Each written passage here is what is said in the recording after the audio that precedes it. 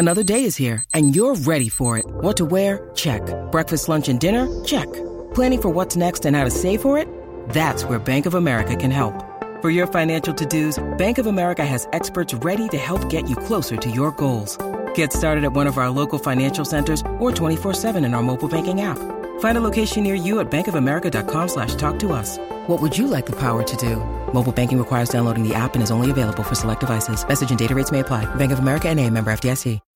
When you need mealtime inspiration, it's worth shopping Kroger, where you'll find over 30,000 mouth-watering choices that excite your inner foodie. And no matter what tasty choice you make, you'll enjoy our everyday low prices, plus extra ways to save, like digital coupons worth over $600 each week. You can also save up to $1 off per gallon at the pump with fuel points. More savings and more inspiring flavors make shopping Kroger worth it every time. Kroger, fresh for everyone. Fuel restrictions apply.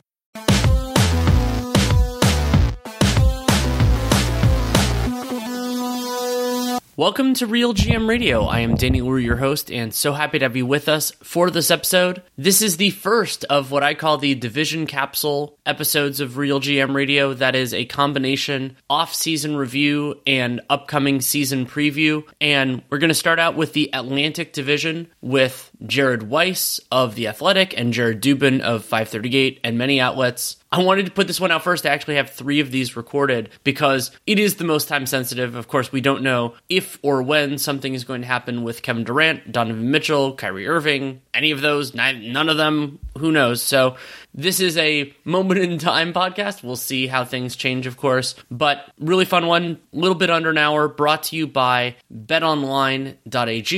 Use that CLNS50 promo code for a 50% welcome bonus. Here's the pod. Thank you guys so much for coming on. Thank you for having us. Thank you for putting 2 Jareds together just to make this as efficient as possible. It's always a pleasure, and this is part of why this is complicated is because we think there are still going to be further moves in the Atlantic Division, potentially Donovan Mitchell related, but I'm going on vacation. We have to record this ahead of time, and so we're kind of treating it as it is right now. And the place to start, and I think we can begin with Mr. Dubin, is I like to begin this with a basic question for these 5 teams. Who do you think got better and who do you think got worse? So, first of all, I'm considering responding to Weiss and letting him respond to Dubin, just so we can make everybody really confused throughout the rest of the podcast.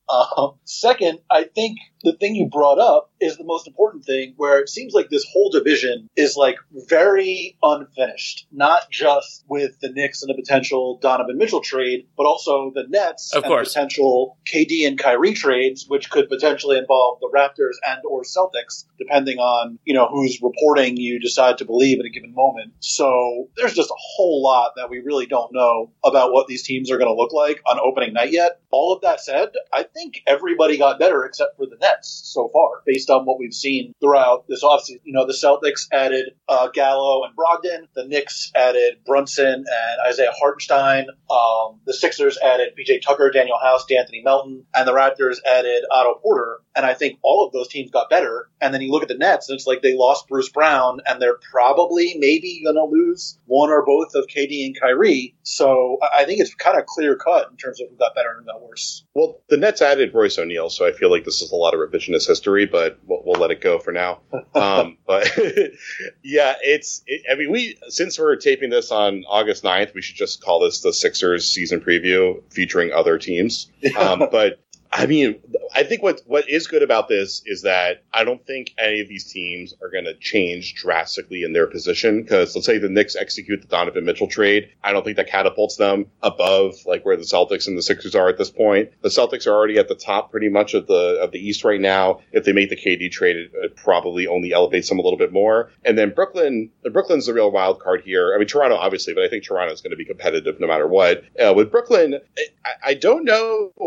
Like, they're going to get better than last year's team, regardless of how this KD deal plays out and potentially a Kyrie deal. Although, from everything we're hearing, it sounds like Kyrie is going to come back to Brooklyn unless the Lakers are willing to cough up a second draft pick, which they have not been willing to do this offseason. So it seems like Kyrie most likely is coming back to Brooklyn right now. But, like, Brooklyn getting Simmons back, getting Harris back, hopefully Steph Curry is healthy. Like, they're going to be a pretty good team, I presume, no matter what, especially if they could land a deal that gets them become an all-star and another good starter for Durant. I guess it depends if we're talking about, like, are they going to have a better roster? Are they going to have a better record? Like, I think it's pretty likely they'll have a better record, but, I mean, if KD is not on this team, they're not going to be a better team, right?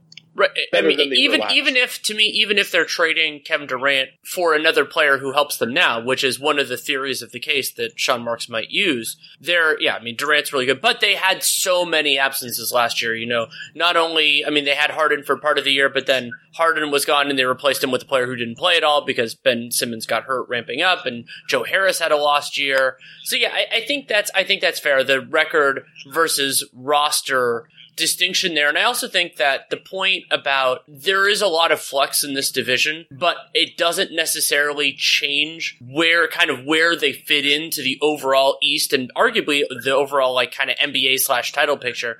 I think that's a salient one. The only one, and you mentioned this, is if Toronto added Durant, that would, because potentially that would be trading future talent for present talent, and the Raptors are already good, so that would make a significant difference. It wouldn't be the first time they've done that, and it could work out really well. My instinct is that deal doesn't happen, but I wouldn't put it past Masai Ujiri in the absolute slightest.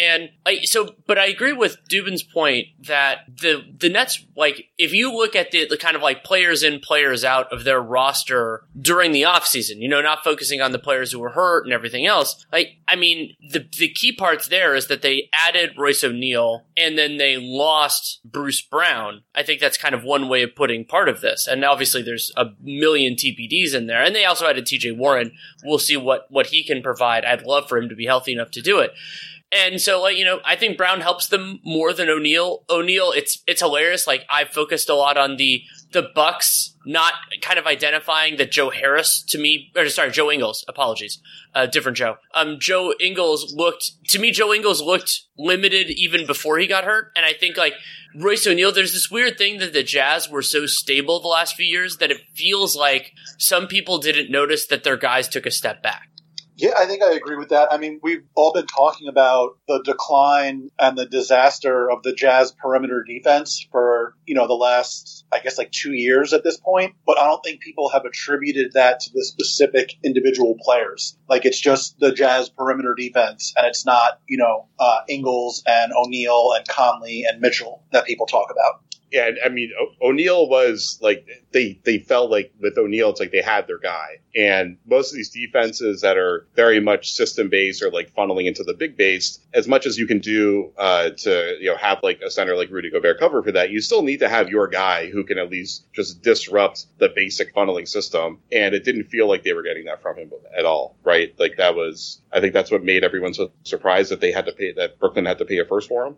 Right, and especially because what made people surprised was that it happened 6 minutes after the KD wants to be traded news broke, and then Windhorst got on all of his Swami stuff, and then obviously everything came to, and it's now the greatest meme of all time.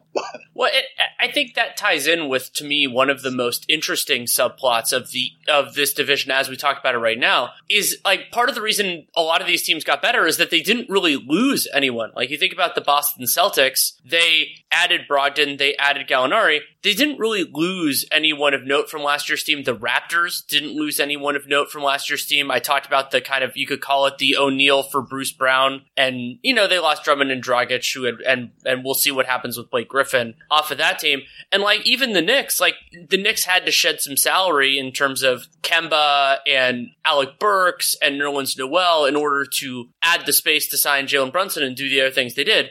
But and this is kind of a similar story with the Sixers as well, that the Sixers, how they opened up the wiggle room to get PJ Tucker and House was by James Harden taking less money. It wasn't by having to say some painful goodbyes. Yeah, it was by Michael Rubin working his magic by apparently not being an owner anymore.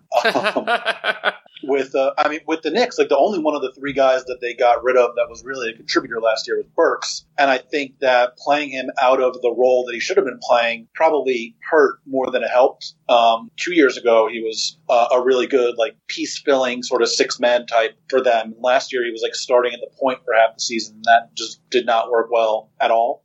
But the Sixers, I think the other thing is Danny Green was the other guy that they had. Oh, yeah, that's fair. He was going to be out for the year likely anyway because he tore his ACL in, May, June, something like that. So he wasn't going to play this season anyway, I don't think. Right, and presumably if that Melton trade hadn't materialized, they would have just let him go. So it is a departure. He had like a partial guarantee or a non-guarantee? I believe it was non-guaranteed, but then they upped that, kind of like Gallinari had a partial, and they upped that too to make the DeJounte Murray deal happen. I believe it was something kind of similar to that, except it was a non-guarantee to a guarantee. And actually, that ties into the next thing we want to talk about with you guys is a move that stood out to you, but I want to initiate that with one that I just invoked very briefly, which was kind of in some ways one of the more different ones, which was Philly giving up a first-round pick and the guaranteeing part of Danny Green's contract in order to get DeAnthony Melton. And I was talking about this with Nate Duncan earlier in the week, and we were getting into this idea, or maybe that was last week, about how part of the sales pitch for Melton might be he's not the same as Matisse Thybulle, but he doesn't bring the offensive baggage. And so the idea that you can have somebody who can be on ball, who could be disruptive,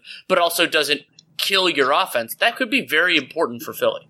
I mean, I like him better than Danny Green, a healthy Danny Green at this point, especially just at the age. I feel like by the end of this season, I feel like he's going to be more valuable. So I like that as just an upgrade play anyway, regardless of Green's situation. And I think it's also just good for them to feel like they're both loading up for now while also bringing in pieces that they expect to grow so that it doesn't feel like every single year is their last best shot. And doing that with him and Daniel House, who turned things around last year to kind of set himself back on a good pace for his career. I mean, obviously they did bring in Tucker, so they still have at least one guy whose career is, ticking pretty loudly, but at least it feels like their core is aligned to grow with Embiid in his prime and with Harden still holding on to whatever's left of his prime. So it just feels like Philadelphia's runway is a little bit smoother than it is what was before they made that move. I do think they probably still need to get some shooting. That's the one area that Green would have helped them more than any of the three guys that they added this offseason, I think. If House can shoot like he did in Houston, then potentially that mitigates it somewhat. But Melton can shoot, but I don't think he's really treated as a shooter by opposing defenses. And he's not like a, nearly 40% guy like Green is, in his good seasons anyway. So it is a little bit different. And now, I guess playing a little bit bigger with Tucker, Harris, and Embiid, presumably, on the front line. I do think it adds to the importance of needing shooters out there. Yeah, and I mean, the big distinction with Danny Green is that he's shooting on the move, he's shooting above the break a lot. Like Melton, his value is mostly stationary in the corner, which is also what Tucker's value is. So, hey, maybe they're just going to recreate the Rockets from a couple of years ago and just spread everything out around Maxey and Harden with Embiid flowing through the middle, which maybe that's the best way to do it, is just to try to pin down the defense out towards the corners as much as possible and dominate that mid-range area and that paint area. I agree with Dubin that I would love to see a movement shooter on this team in the roster. And, they have a couple of rolls of the dice on that on guys like Isaiah Joe, but I'm not sure they're going to be, and Korkmaz, conceptually could do it, but I don't know that they're quite at that level. I'll lean first on, so one of the other ones that I definitely want to discuss here is the Malcolm Brogdon acquisition. And so my question to you, Mr. Weiss, is what is your vision from what you either know through reporting or just as an analyst for how the Celtics intend for Brogdon to fit into this overall rotation kind of roster? Okay, well, first, thank you for calling me Mr. Weiss. I appreciate the respect.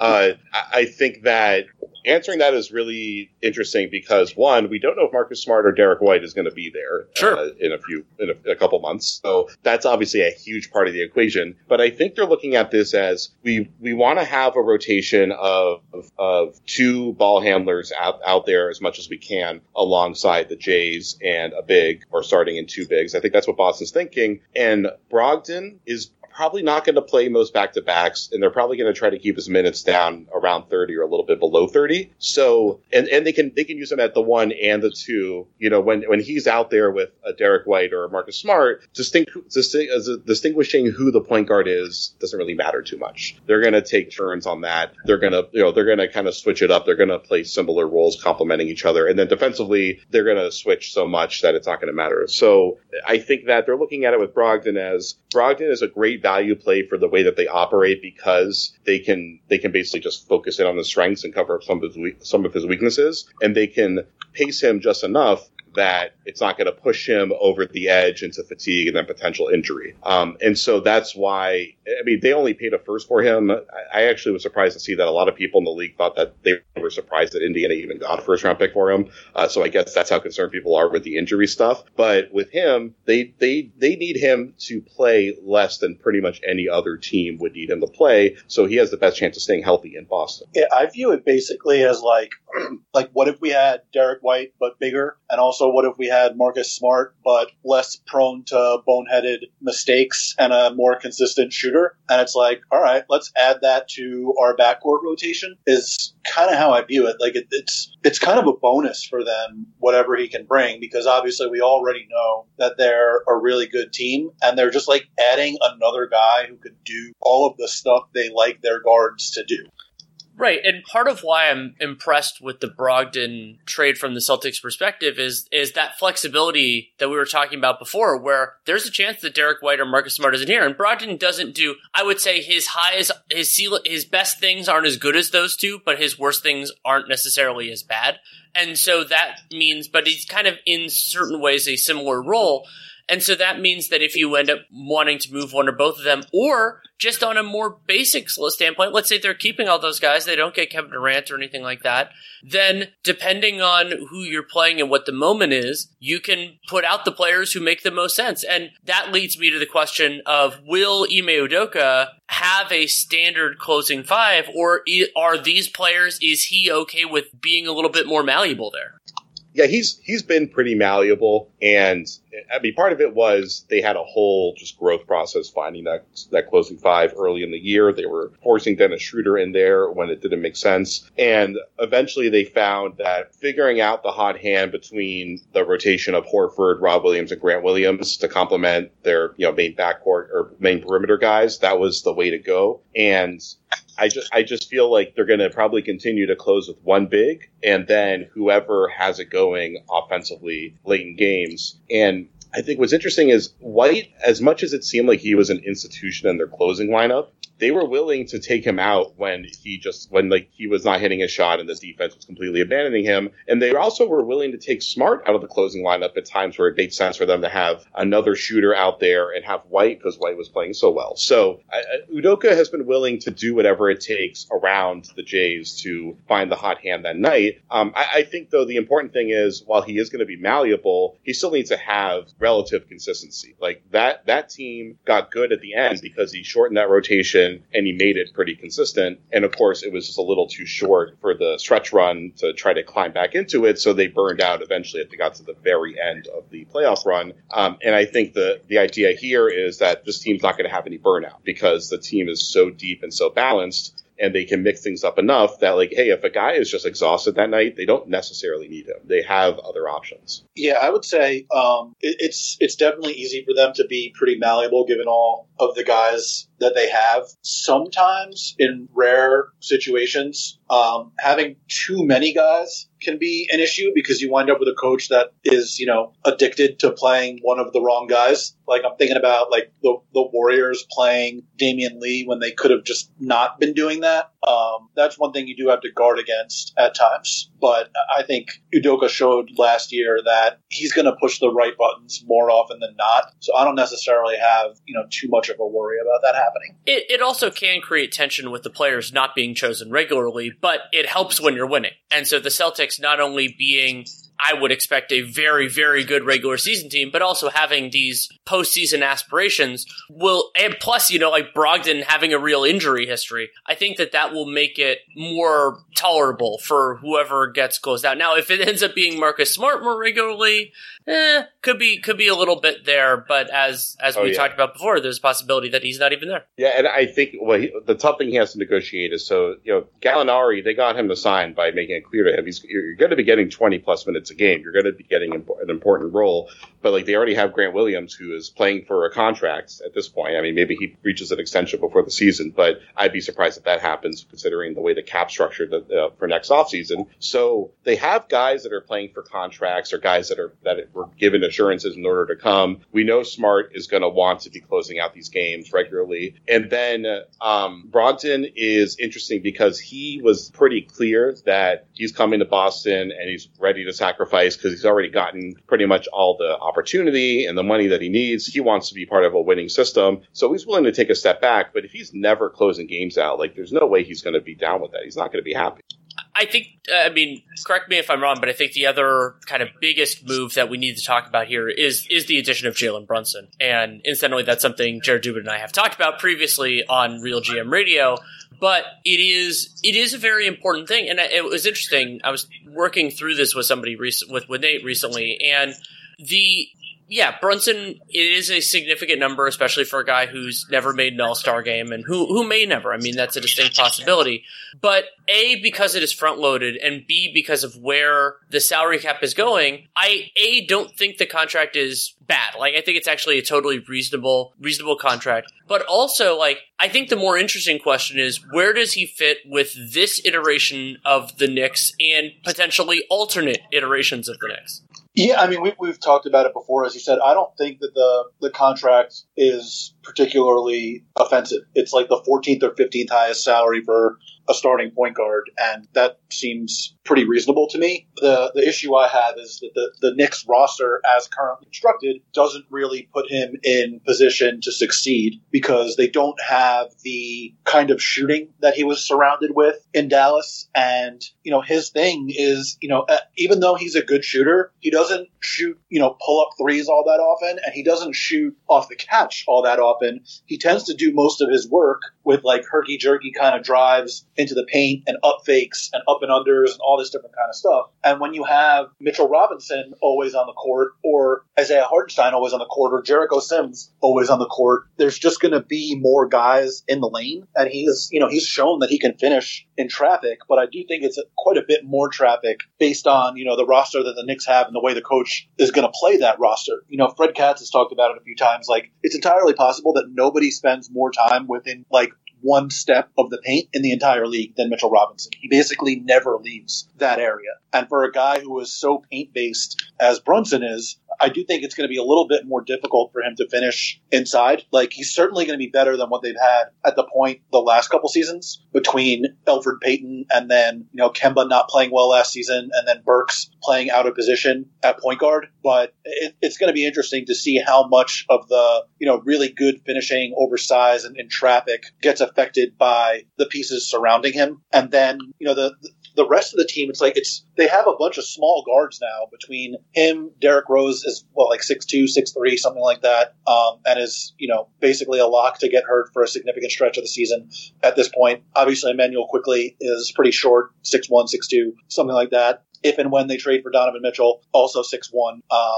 Depending on who goes out in that deal, they might have like one wing left on the entire team, basically. Yeah. Like if they send out, for example, like both Fournier and Grimes in that deal, the only wing on the roster would be RJ Barrett. So, or I guess if you want to count Cam Reddish as a wing, I don't particularly count Cam Reddish as much of anything, but it's entirely possible he could go out in a Donovan Mitchell deal too. So I'd be surprised if he stayed. Yeah, Brunson himself, I think is a pretty good signing, but I'm concerned about the roster surrounding him in terms of putting him in position to succeed, and then what the coach is going to do with that roster, because he's never going to do something like, have like Toppin as the only big on the court and like play Barrett at the 4 to, replicate the kind of spacing that, that Brunson had in Dallas. That's just not going to happen. I feel like the Brunson Robinson thing would work in that, like Brunson can get into the mid range and then lob it up to Robinson, flashing in from the dunker spot. That sounds like a nice idea if Julius Randle is not clogging the mid post area. So it's like, I just don't know. I don't know how I think Brunson and Hartenstein works too. Like dribble handoffs. Hartenstein's a good passer, but then you run into like nobody's going to guard Randle like a shooter. Nobody's going to guard necessarily Barrett as a shooter unless he goes back to hitting like 40% like he did a couple years ago. Like it's just it's difficult. Well, and that ties in with something that Jared and I have talked about before, which is I have no idea how in the world this Knicks offense is going to flow, because not only is it the who's involved in the primary action and who isn't, because if Julius Randle is not in it, A, he's going to be pissed off, B, you don't have to defend him the same way. And it's the same sort of thing with the non-shooting big. If they're not in the action, then they're standing right around the basket. And then you combine that with this team having a million different left-handed people. And so the geometry of the floor, the flow of the offense are just extremely hard to assess. And we'll get a better sense in October, but there has not been a team that I can think of where I can just straight up not understand how it's going to work. I wrote about this in the 538 when we did our free agency roundup. So Brunson and Randall tend to operate on the left side of the floor more often than not, but Barrett is a lefty that actually likes to be on the right side of the floor. So I think that pairing of him and Brunson would work out pretty well, especially because Barrett has been really good at making right corner threes. That's like the one place that he shoots the best from. And then having him come off of like a down screen on that side so he can use his strength to get through a guy as opposed to having to shake them on his own when he's beating a closeout. That works pretty well for him too. But Randall liking to set up shop on the same side of the court as Brunson and also potentially not being involved in the primary action could make things fairly difficult. And then depending on whether, Fournier is A, on the team, or B, starting over Grimes, you might have another guy working in, sort of similar areas because he tends to come off from the left side of the floor moving right. So it's a whole lot of, guys that don't necessarily fit perfectly together, even if, I think they certainly upgraded their talent base. It's just, I don't know that I have faith in the coaching staff to figure out how this is going to work offensively. Plenty more still to discuss about the Atlantic Division with Jared's Weiss and Dubin, but first a message from BetOnline. BetOnline is the fastest and easiest way to wager on all your favorite sports, contests, and events with first-to-market odds and lines. Find reviews and news of every league, including Major League Baseball, NFL, NBA, NHL, combat sports, esports, and even golf. BetOnline continues to be the top online resource for all your sports information, from live in-game betting, props, and features. So use our promo code CLNS50 to receive your 50% welcome bonus on your first deposit. You can do that by heading to BetOnline today, or you can use your mobile device to join and make your first sports bet. And again, use that promo code CLNS50 to receive your first 50% welcome bonus on your first deposit, and of course to tell them that you came from us. So check it out at BetOnline, where the game starts. I'll open up the floor to both of you in terms of, we've talked about a fair amount of it. Are there any other off-season moves that the Atlantic Division teams made that you think we should discuss in further depth? Yeah, I think so. The Nets trading for Royce O'Neal and signing TJ Warren, those are the moves you make if you're keeping KD and Kyrie. Right. And I don't know. It's just very weird to me. I don't know what to think about them right now. And I do think it's worth discussing the Knicks spending a bunch of money on a backup center last year, having it not work out, and then going and spending a bunch of money on two centers this year. First to bring in Hartenstein as the backup, and then to retain Mitchell Robinson. I'm very curious if they view Robinson as he's going to be our starting center at $15 million a year for the next 4 years, or if they view him as we didn't want to lose him for nothing, and having a $15 million a year salary is pretty good for the future. I think that given the staff, it's probably the former, but I would sort of like it to be the latter. I kind of see it as they're looking at the way the cap is going to skyrocket over the next couple of years, and they're thinking Robinson is basically going to be making the MLE after this season. 15 mil is going to be pretty close to the MLE at that point, and that just makes them so much more movable. And also it gives them a chance to at least give some sort of safety valve to Brunson and just give him a lob threat. And they're probably looking at some of these teams that have had success with athletic fives living out of the dunker spot. And maybe that's just a good way to try to usher in a point guard into your system. But everybody around the league was just kind of laughing at that contract, at least people that I talked to around the league. They were kind of laughing at that one and shaking their head at it. Because they rushed to give him the deal, and it didn't really seem like there was a market to outbid there, especially we saw the way that the market shrunk on so many players this offseason. It just didn't seem like they were really bidding against anybody to get to that number. I'm sure they were. It's not like they're completely incompetent, I presume, but it was just like yet again, the Knicks jumping at signing a guy above market value when you didn't even have to do that because of the way that the market was shaped. There were other options you could have had for cheaper, like for example, Isaiah Hartenstein, who I would probably rather have him than Mitchell Robinson. There's some scheme dependence there, but I think Hartenstein had a better year than Robinson did. There's like, I mean, I think that Weiss, your theory about, or actually, I can't remember which of you that was about kind of having a second middle, but yeah, that was Weiss, about where things are going is really important here, and that ties in with the other kind of part of the Knicks offseason that I find so fascinating, which is that they used cap space. Like, they made some real moves here, but they also structured the Brunson and Mitchell Robinson, their two biggest like dollar signings, as front loaded, and they had the latitude to do that. And what that does is it takes away a lot of the, like, if you could say the like potential sting of that, because Brunson, after this first season, he's making $25-26 million a year with a player option for that, third year after the current year.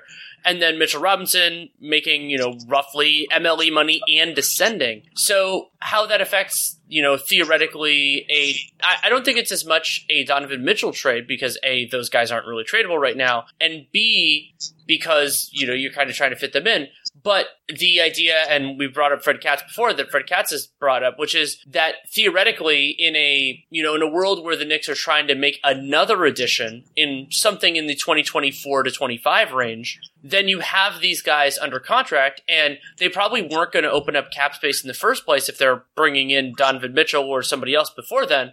So having kind of filler salaries of guys that can actually play that also aren't under contract for too long is actually a really smart move if you can pull it off. That was sort of the idea of their signings last year, too. It was. They decided that they needed to get rid of those guys right away instead of, like, they had to attach assets to Noel and Burks to get rid of them. I think if they had waited until the deadline to move those guys as functionally expiring contracts that also potentially add an additional year of team control because of the team options that were attached to them. I think specifically with Burks, they could have actually gotten assets for him at the deadline if they had held on to him. Noel, I'm a little more skeptical about just because that big of a salary attached to a guy who could be like a buyout center, essentially. I don't think they would have necessarily would have gotten positive value there. But the idea of we have to get rid of these guys now because we do something else is what prevented them from being positive value, I think. The other big one I want to discuss, we talked about kind of the big picture of the Sixers offseason, but PJ Tucker, even if the Sixers don't need a small ball center quite the same way as other teams do because Joel Embiid is so great that you're not going to have him off the floor. This isn't a situation like we've seen with the Warriors or versions of the Rockets too, where you really need that guy, or depending on how you see the Bucks those last couple of years. But I still think Tucker can really help them as a defensive player, as somebody who is a low usage but kind of capable at what he does type of wing. And we know forwards are so essential to running a playoff rotation. Having really any center who can play behind Embiid is an improvement for them, whether it's small ball or regular style.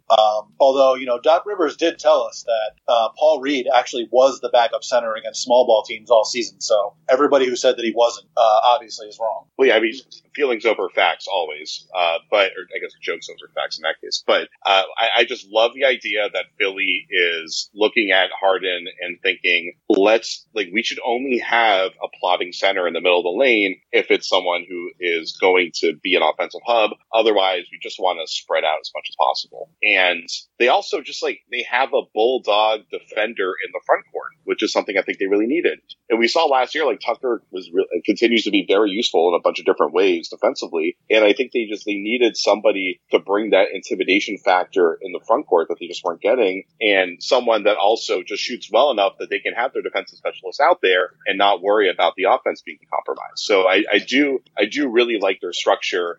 Even if I am very nervous about whether Harden can still perform at a top level, it just at least feels like this team is calibrated around Embiid in a way that gives them a chance to actually win. That's a great point. And I was excited about this offseason from Philly because he gave Daryl Morey, he knew the constraints going in. This is a James Harden, Joel Embiid team in the other order, but still. And so what makes the most sense around them? And adding partially through Harden's short-term financial sacrifice, adding not only Melton and PJ Tucker, but adding Daniel House. This team makes a lot more sense than they did before. And one of the other huge perks of PJ Tucker, and there have been numerous examples of this over the years, including PJ Tucker last year, is that they also took him away from these other teams that they're competing with potentially for the East crown. And that's great too, because there aren't that many PG Tuckers existing within the NBA world. Did Harden really take a financial sacrifice? Short term. What did Michael Rubin give him? Come on. I mean, here's what I'll say on that. I mean, there's obviously complicated factors in play here, but one of the things that the NBA truly cares about is that players' payments, you could say there's some nebulous stuff with shoe stuff, that there isn't a like huge competitive balance problem. And I mean that there's a reason why the thing the league has come down the hardest in modern vintage was the Joe Smith deal. And that was because it was basically a team trying to game the system and use, in that case, it was basically like future payments to do it. And also, like, from what we know, Kevin McHale and the Wolves got too brazen about it. And it was a little bit too cut and dry how it was going to be. So I think that it is in the dots are super easy to connect, but proving it, getting there, I think they're smart enough to have navigated that. Yeah, I mean, they're going to get hit with some sort of tampering penalty, but I don't think it's going to be like, oh, Harden's getting paid under the table. Well, let's see. If he gets a Lexus endorsement deal all of a sudden, then maybe we'll know there's like a $200,000 fine coming. Here's my prediction. The Knicks get a larger tampering penalty than the Sixers do. I would not be surprised, even if it's probably harder to prove that they tampered, just because I don't think that's the only thing that the league is not particularly happy with the Knicks about. Right. And the complication of hiring your top free agent target's father, even if he's an accomplished assistant coach in his own right, like there are a couple of things there that I could see the league seeing more of a big picture thing and be like, And then the other part of it with Harden is him taking, like, so the part of it of him taking less to facilitate these other moves is not a problem at all, as long as you're not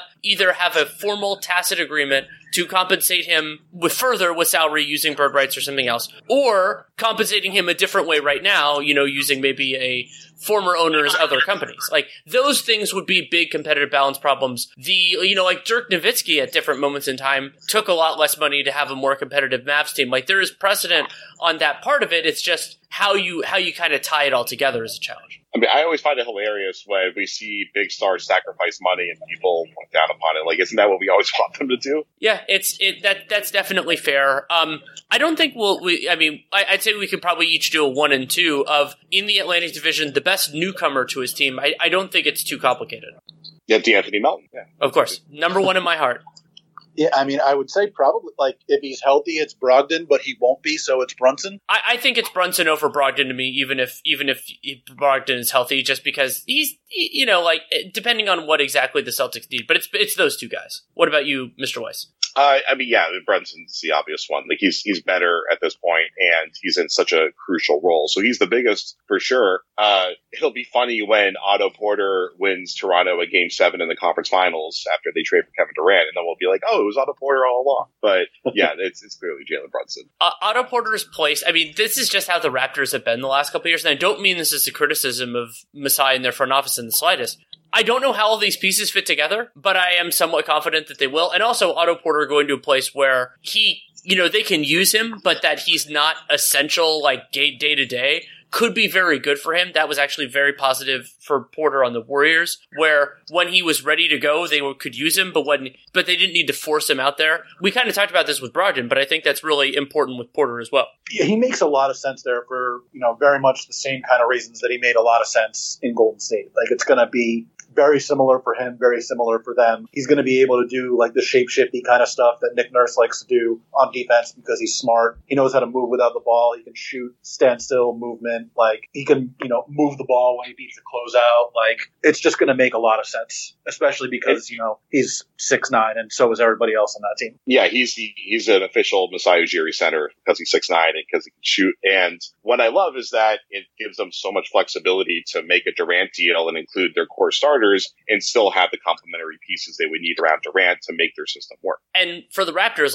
we don't need to talk a ton about them with KD, but what you just got into is so unusual, where they have a bunch of different players that Brooklyn could potentially be interested in, and that put in various permutations. And the most important element of that for me with them and the Celtics is you can put together an acceptable trade if I were in Sean Marks' shoes for Durant that does not take them out of title contention. And like, that's the real line that you're trying to go after. And I mean, you could go back to Jimmy Butler on the Heat. That was part of their intention, was like, can we add this player and still be good?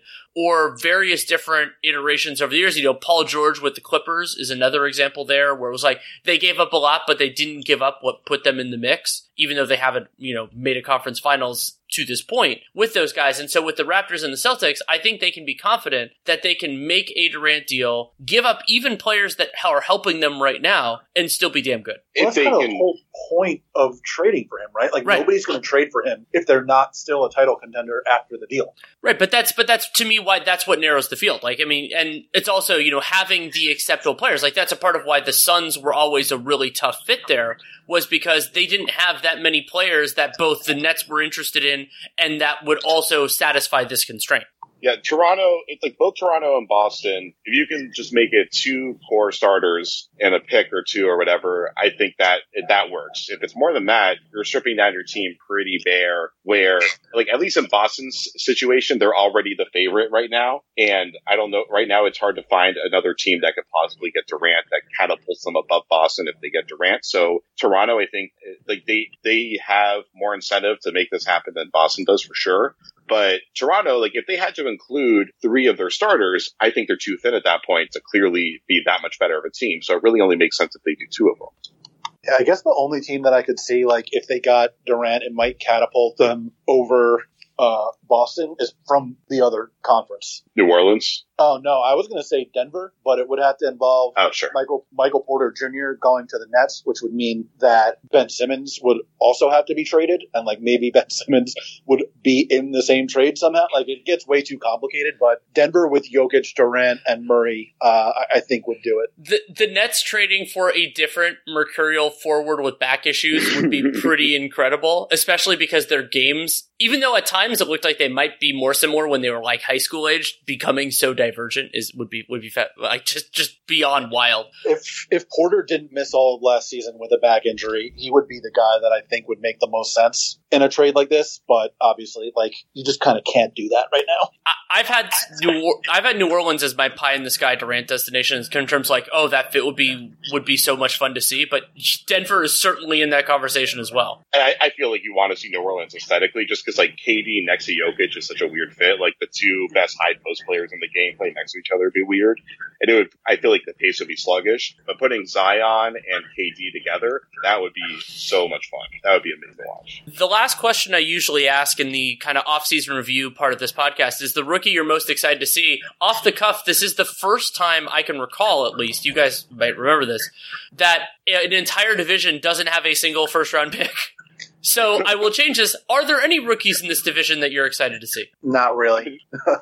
I like Christian Coloco is exciting just because the Raptors have a 7-foot center, so that'll be fun. And he blocked a bunch of shots in Summer League, which was fun. Yeah, but he's probably not even going to really play for them this year anyway. He'll probably be at the 905. Then we can transition into the season preview part of this podcast. As things stand right now, of course, there are a lot of ways that things change, and we'll talk about some of those. We'll start with Mr. Dubin here. You can use whatever criteria you want. Just share it with the listeners. Rank these teams 1 to 5. Yeah, I mean, this goes back to don't think this division is like remotely finished yet, so it's really hard. Like, I think that Boston is pretty clearly a step above Philly and Toronto, who are pretty clearly a step above New York and Brooklyn, and I just don't know what order to put like Philly and Toronto in, because I don't know like what if Toronto makes a KD deal? Does that then move them ahead? I mean, probably. And then New York and Brooklyn, like, we just don't know who's going to be on those rosters.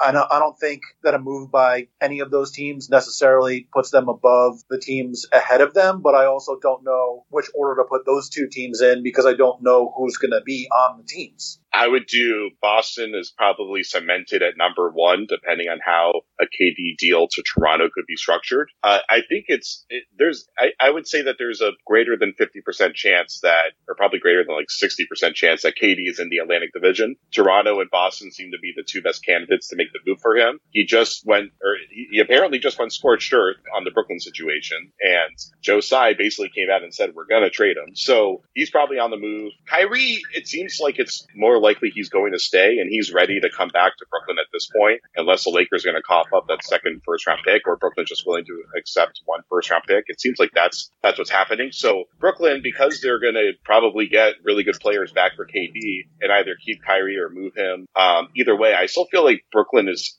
pretty close to that. Like, I would put them at the same level as Toronto at this point, assuming Toronto, kind of hedging on whether Toronto gets KD. But I think with everyone they have coming back, with the potential for Simmons to be a huge playmaker, I still have Brooklyn at that level. So Philly would be number two, and then Toronto and Brooklyn on that same tier. And then the Knicks are like 14 tiers below that before they execute the Mitchell trade, which it seems like it's most likely that Mitchell plays for the Knicks before the season is over compared to staying in Utah. That just seems like there's a lot of momentum for that deal to eventually get done. Yeah, my thing with Brooklyn is, like, let's say that Kyrie doesn't get traded. We still don't know, like, if him or Simmons is gonna play. Like, I don't know how to account for any of this stuff. Well, and also, like, what is their defensive identity? Do they even have one? Like, they could definitely they don't have one. They could also, who's the coach? Like, well, do they even have a coach? Yeah. Is their coach Wanda Durant? By the way, that would be amazing. Or Kyrie's stepmom. Yeah. But I don't think she could be agent/coach. That might be a problem. That's true. That's the only reason that doesn't work. Only reason. Yes, I think I'll go Boston 1. Then, I mean, the real question. So I would say, as things stand right now, Philly, Toronto, then Brooklyn, but it's very easy to see that sliding around. I could see Brooklyn even falling below the Knicks, depending on how things go, but I don't expect that. I think that Tsai, Marks are looking for more of a near-term thing, which I think is a huge mistake. Like, I think if you're going to trade Kevin Durant, you're not going to be at that tier anymore. There's no way to make a Kevin Durant deal and still be there. So go younger, skew that way if you can, unless you can pull Jaylen Brown, in which case then maybe you can start to slide it a little bit. But even, like, do you want to stay in the Kyrie Irving business and all that type of stuff?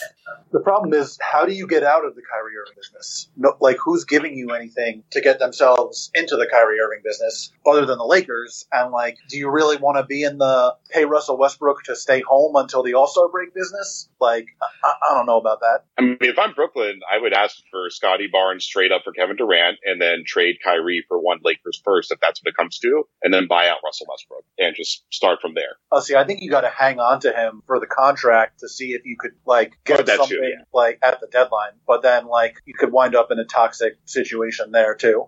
I also think that Brooklyn should be more, like, it seems like they're way less comfortable having a bad record this year. Like, to me, it seems like they're, like, you could say they're kind of choosing between three paths: the KD plus Kyrie path, the non-KD or maybe non-Kyrie and staying competitive path, and then just, like, kind of tearing it all down. I still think path 1 is the best of those three, but I think that they're preferring 2 over 3, which I think is a mistake. And, like, yeah, Houston gets the better of their pick in Brooklyn, which means Brooklyn's not getting the number 1 selection, but it at least can open the door for other stuff, and, like, you can potentially, like, work things out. To me, the way to get out of the Kyrie Irving business, depending on what happens with Durant, is just letting him walk next year if this doesn't work out. Like, you see where this year goes, you do everything like that. If a team makes you a great offer, then of course you can engage with it. But yeah, that is there. I think in some ways this is an interesting question. We'll start with Mr. Weiss.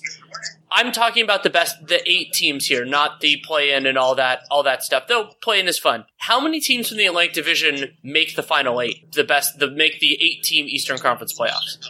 Should be half of them, I think. I mean, Brooklyn's weird because, like, Brooklyn is a shit show of a operation, or they have been, but they just have so much talent that's supposed to be coming back. It's just hard to imagine them not making the 8 seed at a minimum. And then Philly, Toronto, and Boston are a lock. And if the Knicks manage to trade for Donovan Mitchell, they have a very good chance of getting up to that 8 seed. Yeah, I would say Boston, Philly, Toronto are locks, and then I think you get at least one of Brooklyn Brooklyn, New York, depending on how the trades shake out. So I would also go with 4. Like, I feel like the over-under is like 4.5, right? Yeah, definitely. Especially in some ways when you consider that it seems like Brooklyn wants to be more competitive in the absence of KD. So, like, there's a possibility that we have 3 kind of lock teams and that we get a 4th one way or the other. And yeah, so I think it's 4 as well. Also, the possibility of an injury kind of sliding things around, but there's a distinct possibility that an injury knocks one of these Atlantic Division teams out, but that the team that replaces them is a different Atlantic Division team. So because of where everything goes. So yeah, I think 4 is fair. I would go 3 over 5 just because there are, a bunch of other good teams in the conference. Like the Bucks and the Heat are probably going to make it in. And so then it's, competing with the Cavs and the Bulls and the Hawks and potentially some other teams that could break out, or maybe the Wizards have a better year.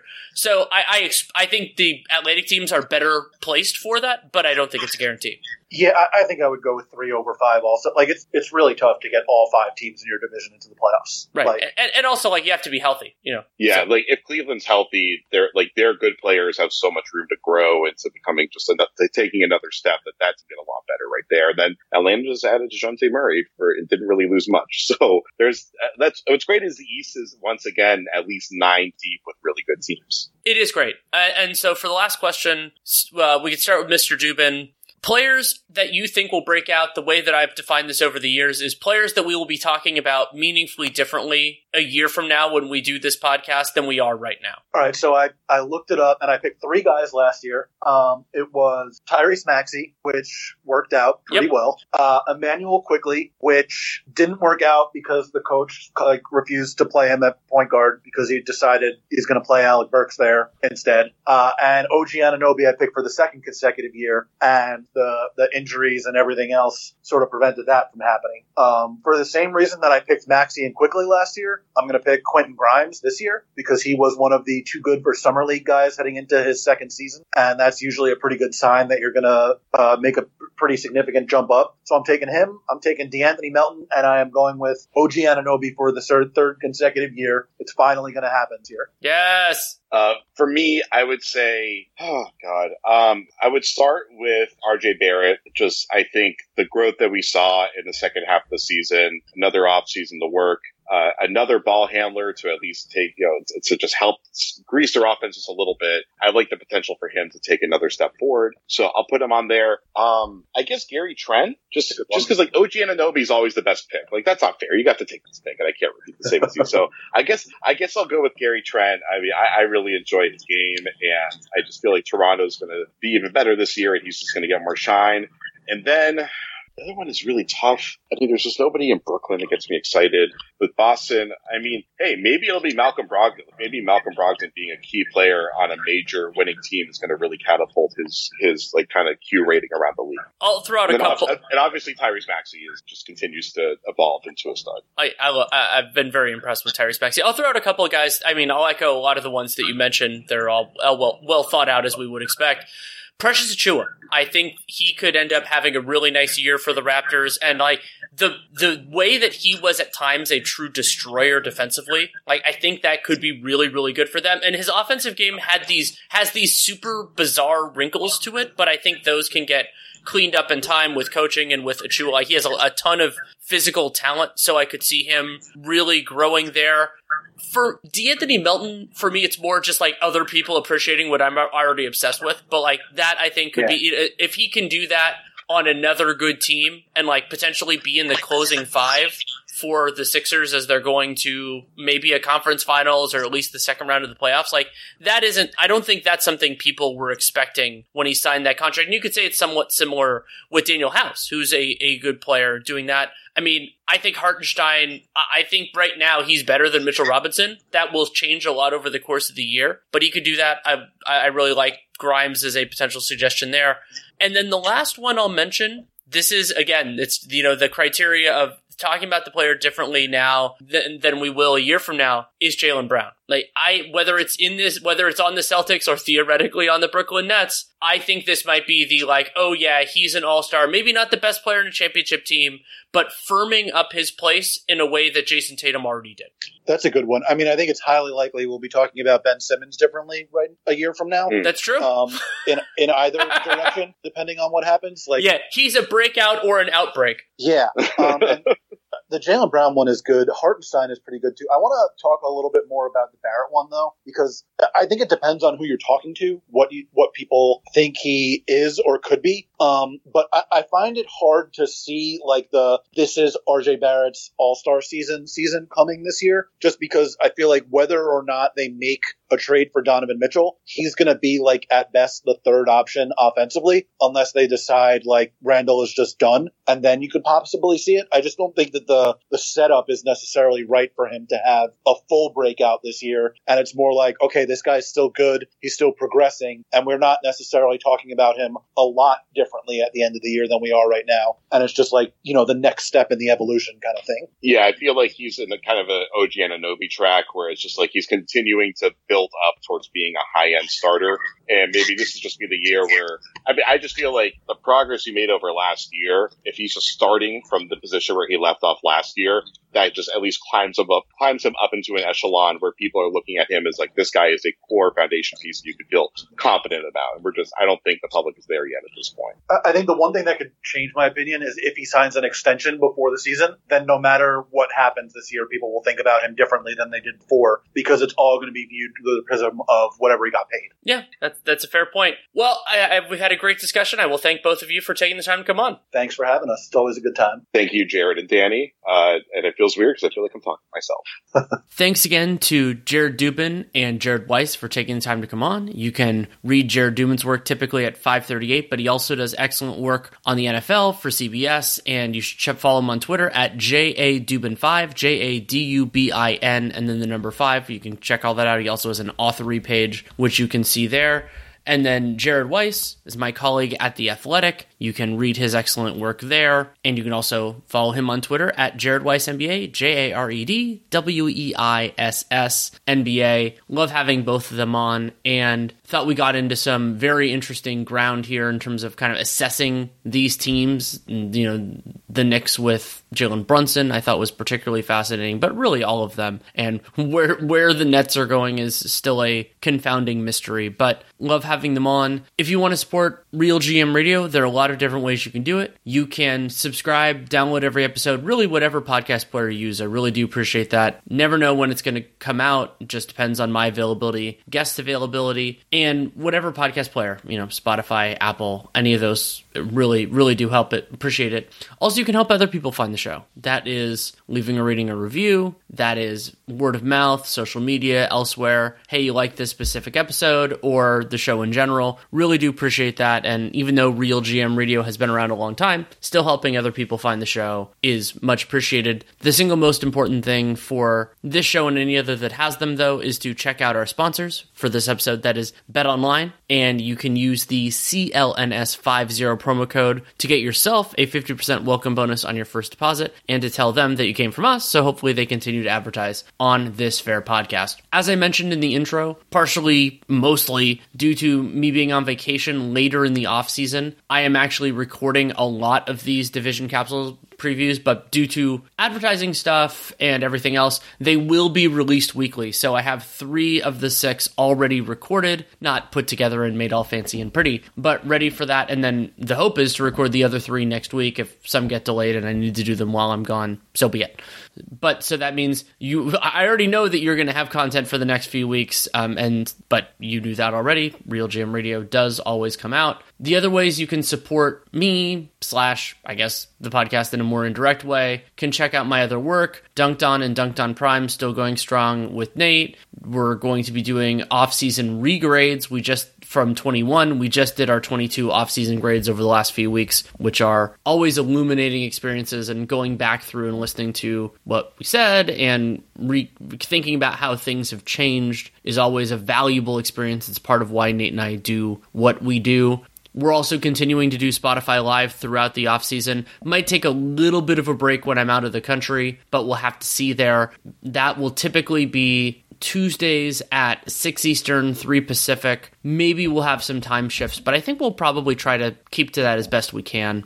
And then you can also check out my written work at The Athletic. I have a couple things that I'm writing now that need to get fully finished, but then I also had collaborative pieces. I believe that was last week with Kelly Eco and Will Guillory. And then I have a couple others that are in process on that front as well. If you have any feedback, good, bad, or indifferent, DanielLaRue@gmail.com is the way to get to me. If you take the time to write it, I will take the time to read it. That is an absolute promise. So thank you so much for listening. Take care and make it a great day.